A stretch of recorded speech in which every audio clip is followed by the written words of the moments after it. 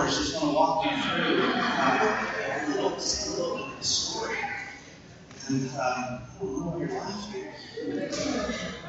I hope you have a blessed Christmas. And for the next few minutes, I just want to share a little bit from God's Word. I know some of you men have a lot of Christmas shopping to still do tonight, and I want to make sure you get to Walgreens in enough time to get that done tonight. So I understand. Yeah. Question for you. How do you have a new baby in your life? Like a son or daughter, maybe a niece or nephew, grandchild? Yeah, a couple of you. I see that over here. Yeah. Well, how many of you, you've seen a baby before in your life and, you get the general idea? Yeah, okay. I thought so. A couple, is going to have a baby and they go out and they get a baby name book, or maybe that's what we used to do, and they flip through the pages of this book and looking at names, trying to pick out a name, select a name that kind of matches what they think this child will be. And maybe it's too early and they don't even know if this is a boy or a girl. And so they get the girls list going and they get the boys list going. We have a James Robert. But we almost didn't have a James Robert.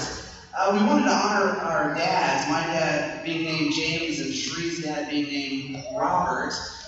But we were living in the hills of Kentucky at the time, and we thought there was a pretty good chance he would never be James Robert, but rather he might go by Jimmy Bob. And just in our opinion, it didn't sound quite as regal of a name. So we strategized how to get the name James Robert out there in the first year of his life, and we succeeded. So we have a James Robert Raven. The call will come from the delivery room one day, many days. The call comes, hey, Mom, Dad, you're a grandparent. Her name is Sophia, but we're going to call her Sophie. Or the call to the brother, dude, you're an uncle. His name is Corey. And unto them a child is born. And she shall be called Sophie. And he shall be called Corey. And here in the scripture that we're looking at tonight, in the Old Testament, 700 years before the time of Jesus, Isaiah the prophet writes this verse that you know. For unto us a child is born. It's a birth announcement. Unto us a son is given. It's a boy. What's his name? And he will be called Wonderful Counselor, Mighty God, Everlasting Father, Prince of Peace. Does that sound complicated to anyone? Does that sound like a complicated name?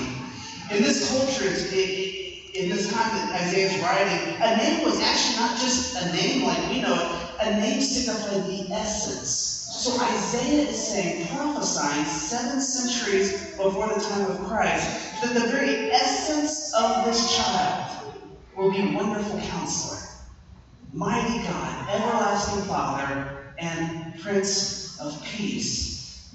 So I want to begin with a question tonight. Why did they need to know that? I mean, this is written about Jesus, but it's written way, way before the time of Jesus. Why did they need that?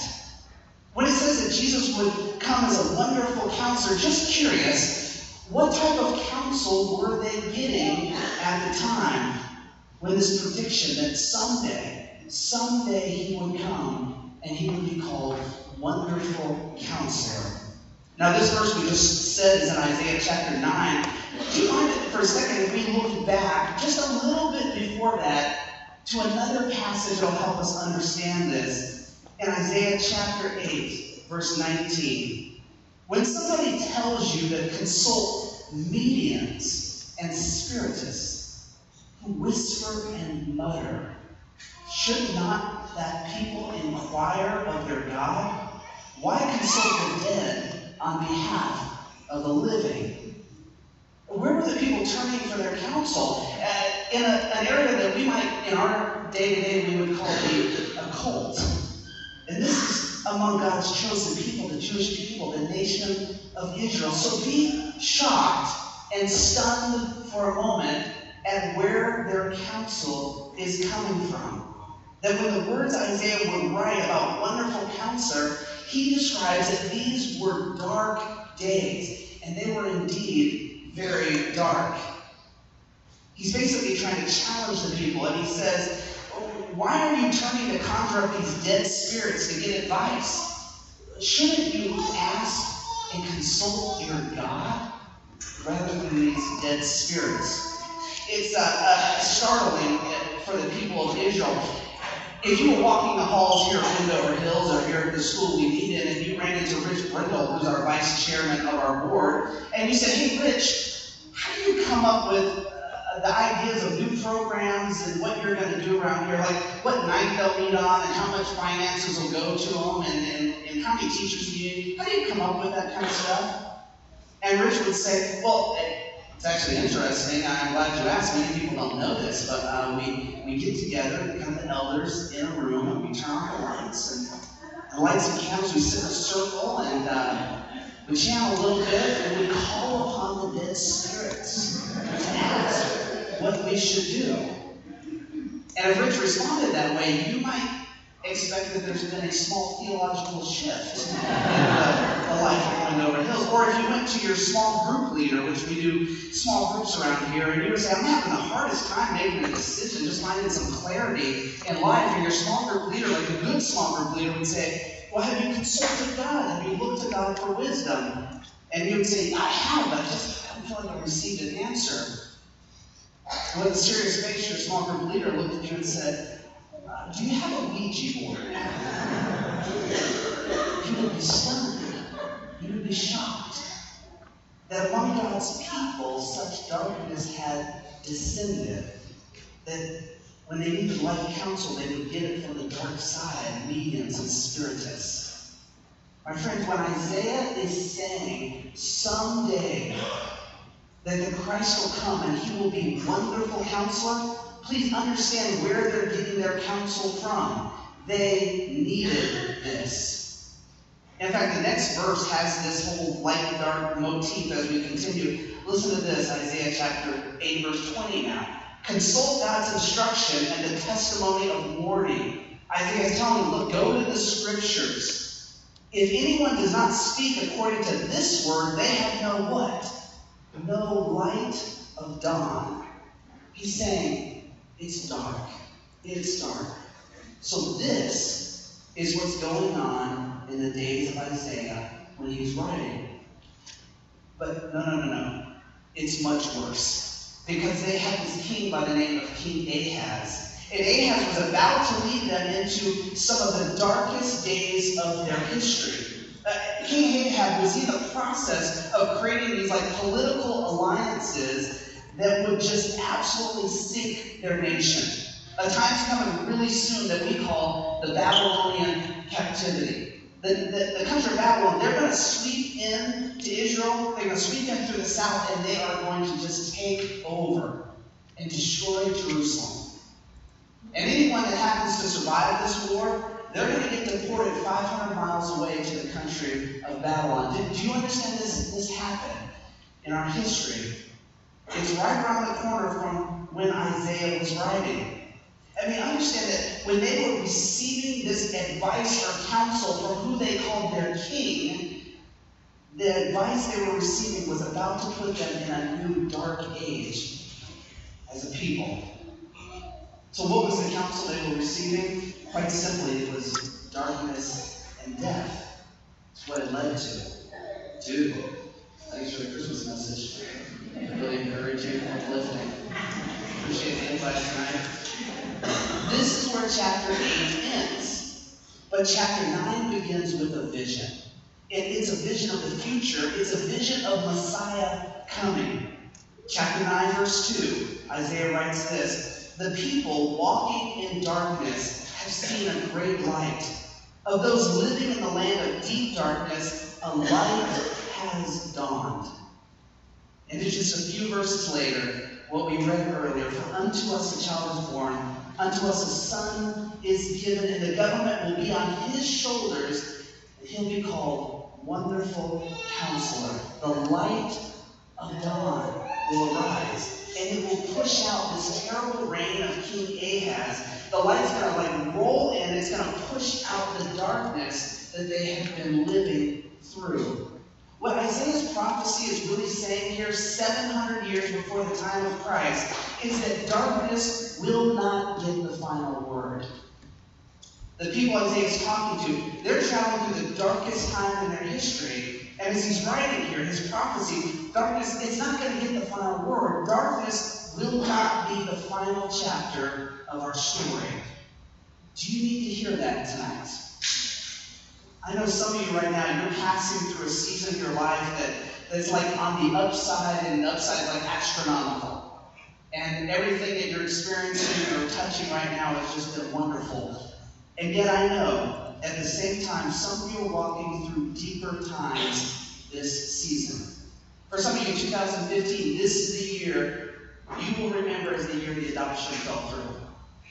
Or this is the year you're going to look back and you're going to reflect on this season, and you're going to remember that long-awaited hope for pregnancy. It ended in another negative test. For some of you, it's just another Christmas with the kids at your ex's place. Or you're the kid going to your other home. And you know, it's not like we all believe in the Norman Rockwell Christmas picture or the Hallmark card that we see on the shelf. But you're driving on Christmas Eve to drop the kids off and back on Christmas Day to pick them up and trying to just kind of get through it feeling like everything is normal and as it should be. But you know inside something just doesn't feel right. For many, quite frankly, this is just not the most joyful season of the year. For some of you, this is the first Christmas without a loved one. Or you lost a loved one years ago, but something about the Christmas time just brings it all back the same. And then many of you, who are in confession, you just say, I'm job hunting again. Employment, unemployment, employment, unemployment. And this, you would confess, is the season of darkness for you. I have something I want to say to you, if that's you. May our gracious God send light that invades your darkness. May He send true, real laughter that pierces through your grief. May this season of difficulty also be a season of real, true joy. May our God who speaks goodness into your life, so this season of confusion could be followed by a season of clarity. May the dark valley through which you are traveling be interrupted by God's gracious light. Isaiah is writing in the dark days of King Ahaz. To those walking in darkness, a light begins to shine. Why? For unto us a child is born. Unto us a son is given. And He will be called Wonderful Counselor. And the people went. The seasons came and seasons go. Years, decades, empires rose, empires fell. First the Babylonians, then the Persians, then the Greeks, and now the Roman Empire has come in. And guess what? This child is born. The scripture says that Mary shall bring forth a son. We have the nativity that we celebrate. You have God coming to earth in human form, and you have Christ with us right there in the manger. Who is it? It's Jesus. But you know who else it is? Right there in that manger is Wonderful Counselor, Mighty God, Everlasting Father, Prince of Peace. Right there in that feeding trough in the stable. He is here now. A disciple by the name of John, he followed Jesus for 3 years, and this is how he writes about Jesus' coming in the book of John. In the beginning was the Word, and the Word was with God, and the Word was God. He was God in the beginning. Through Him all things were made. Without Him nothing was made that has been made. And check out verse 4. In Him was life, and that life was the light of all mankind. John writes, in Him there was life, the baby, and that life was the light.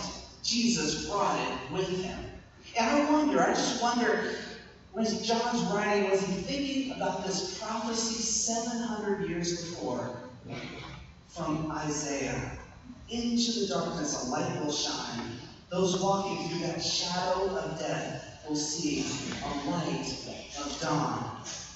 Well, you may know Jesus doesn't stay a baby, right?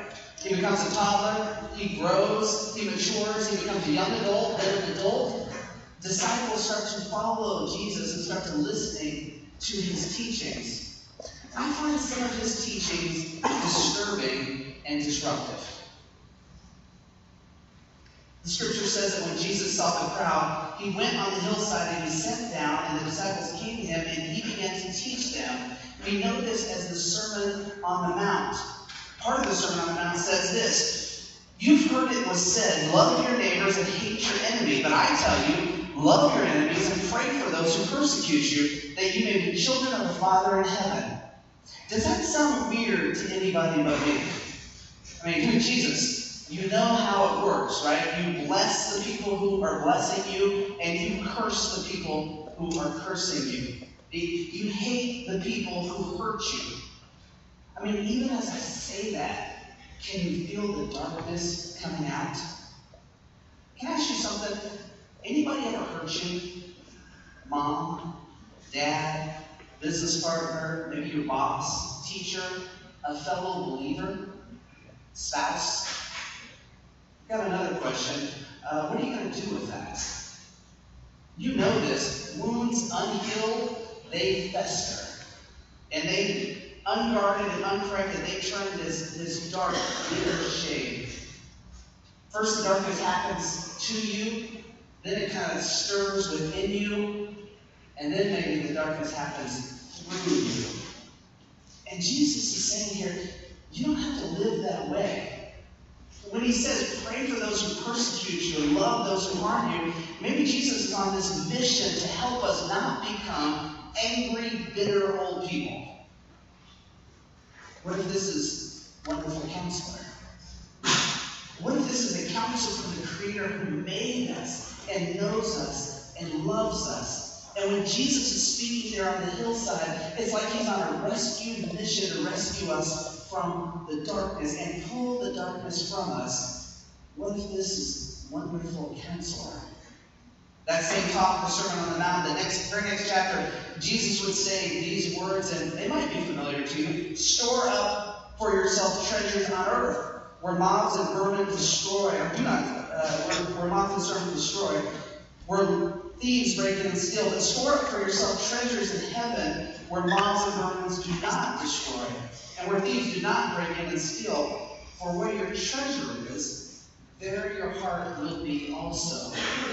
What was he talking about here? Is he talking about like compulsive spending? Or is he talking about like obsessive saving or stingy giving? Maybe he's talking about all of these things, but he drops this bomb at the end.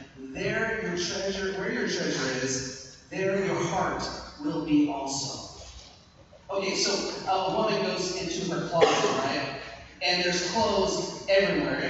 Every place is filled. Every spot on the rack is taken. Stuff even stacked on the floor. And she asks the age-old question, looking at this, why do I have nothing to wear?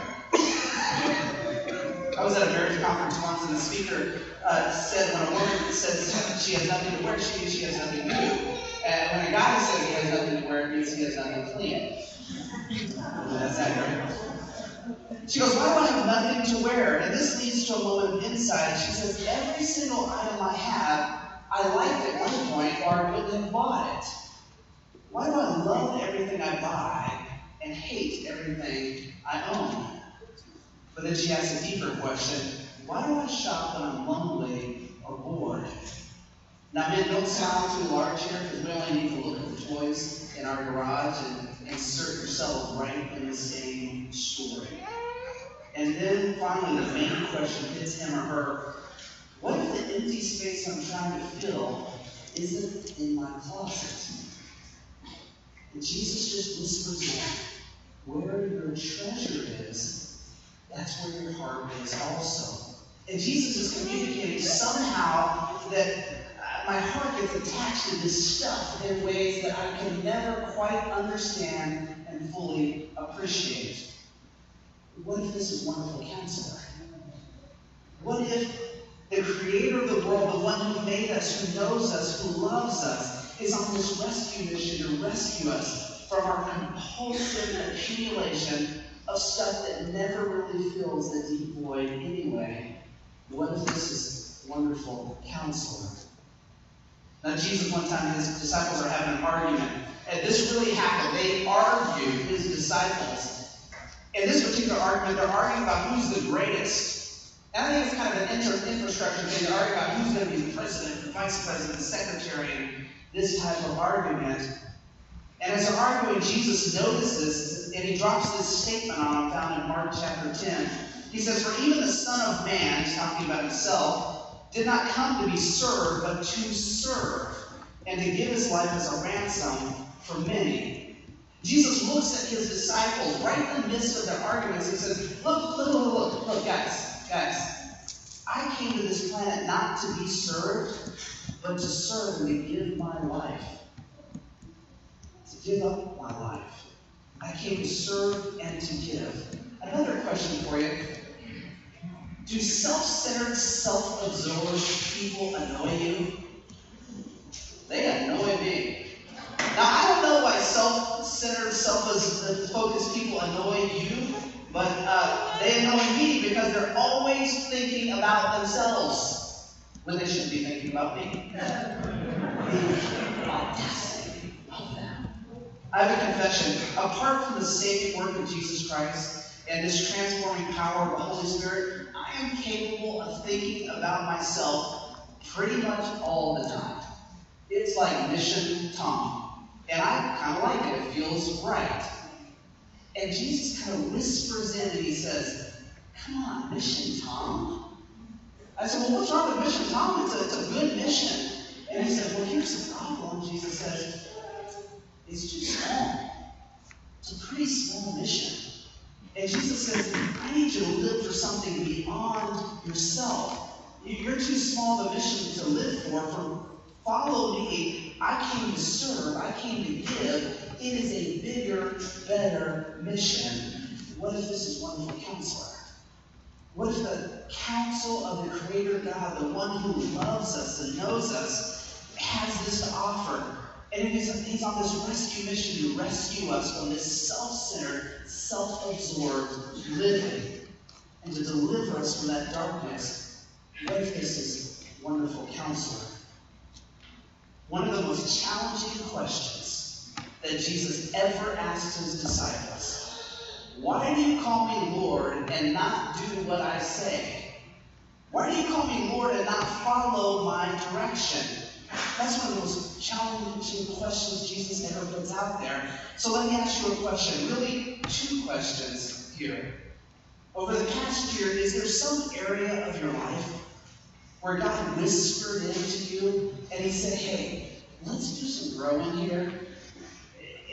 And did you say yes? Is it over the past year, by God's grace, that you said yes? That you said, "I'm going to leave this pattern behind. I'm going to leave this habit behind. I'm going to walk away from this addiction.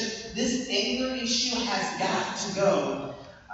We've got to change the way we focus on our finances because the pattern of the past life this year has just been insanity." Has God been attempting to direct you, and did you say yes? I know for a whole bunch of you, that would be your story. And you'd say, "Look, I'm not perfect, but I'm moving in a direction. I'm being led by God." And if that's your case, can I just tell you for a moment to take that moment and experience the smile of your Heavenly Father. Your Father in heaven who says to you, "Great job. Keep moving." It's not perfection, it's direction. So keep moving this direction. That's question number one. Here's question number two.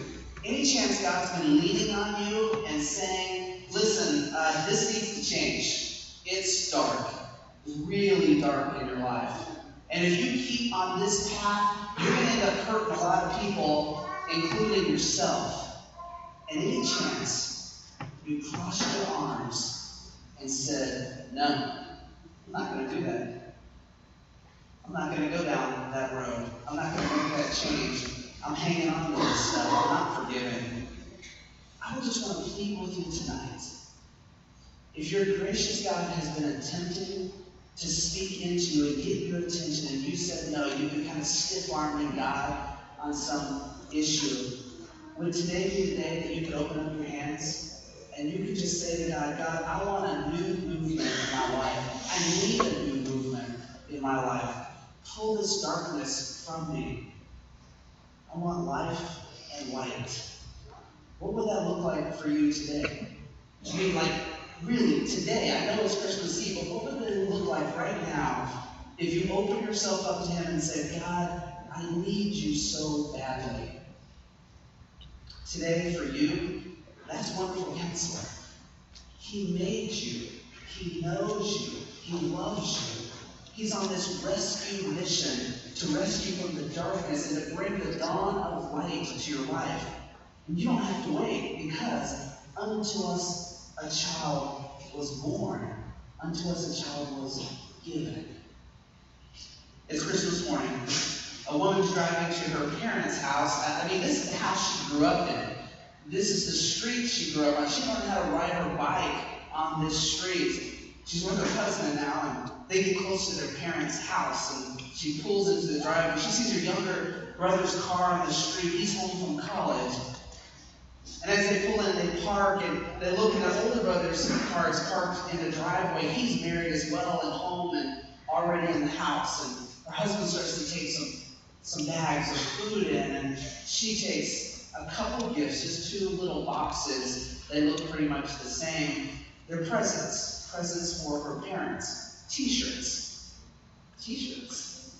Not really much of a gift to give parents, is it?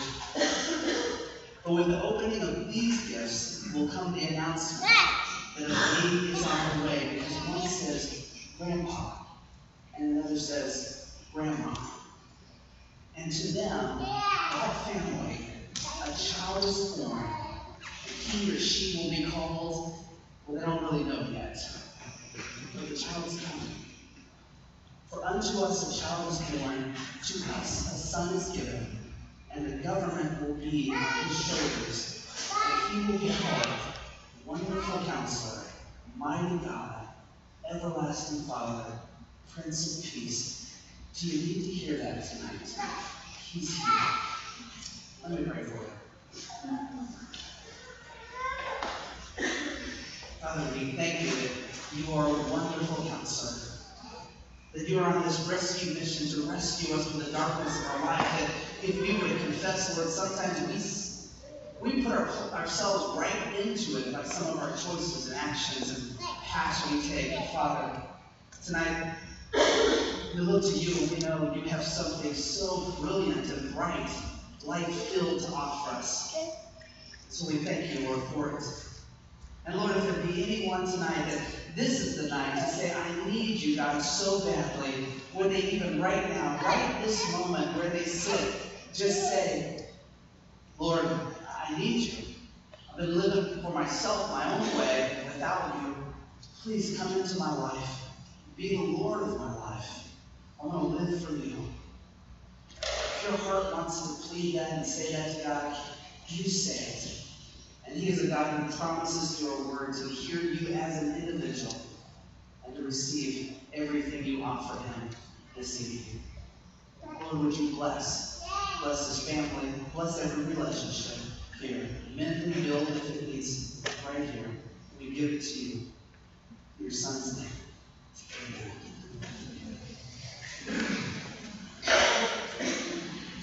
Well, we want to invite you as we close out this service to sing a song with us. It's a traditional song that you know called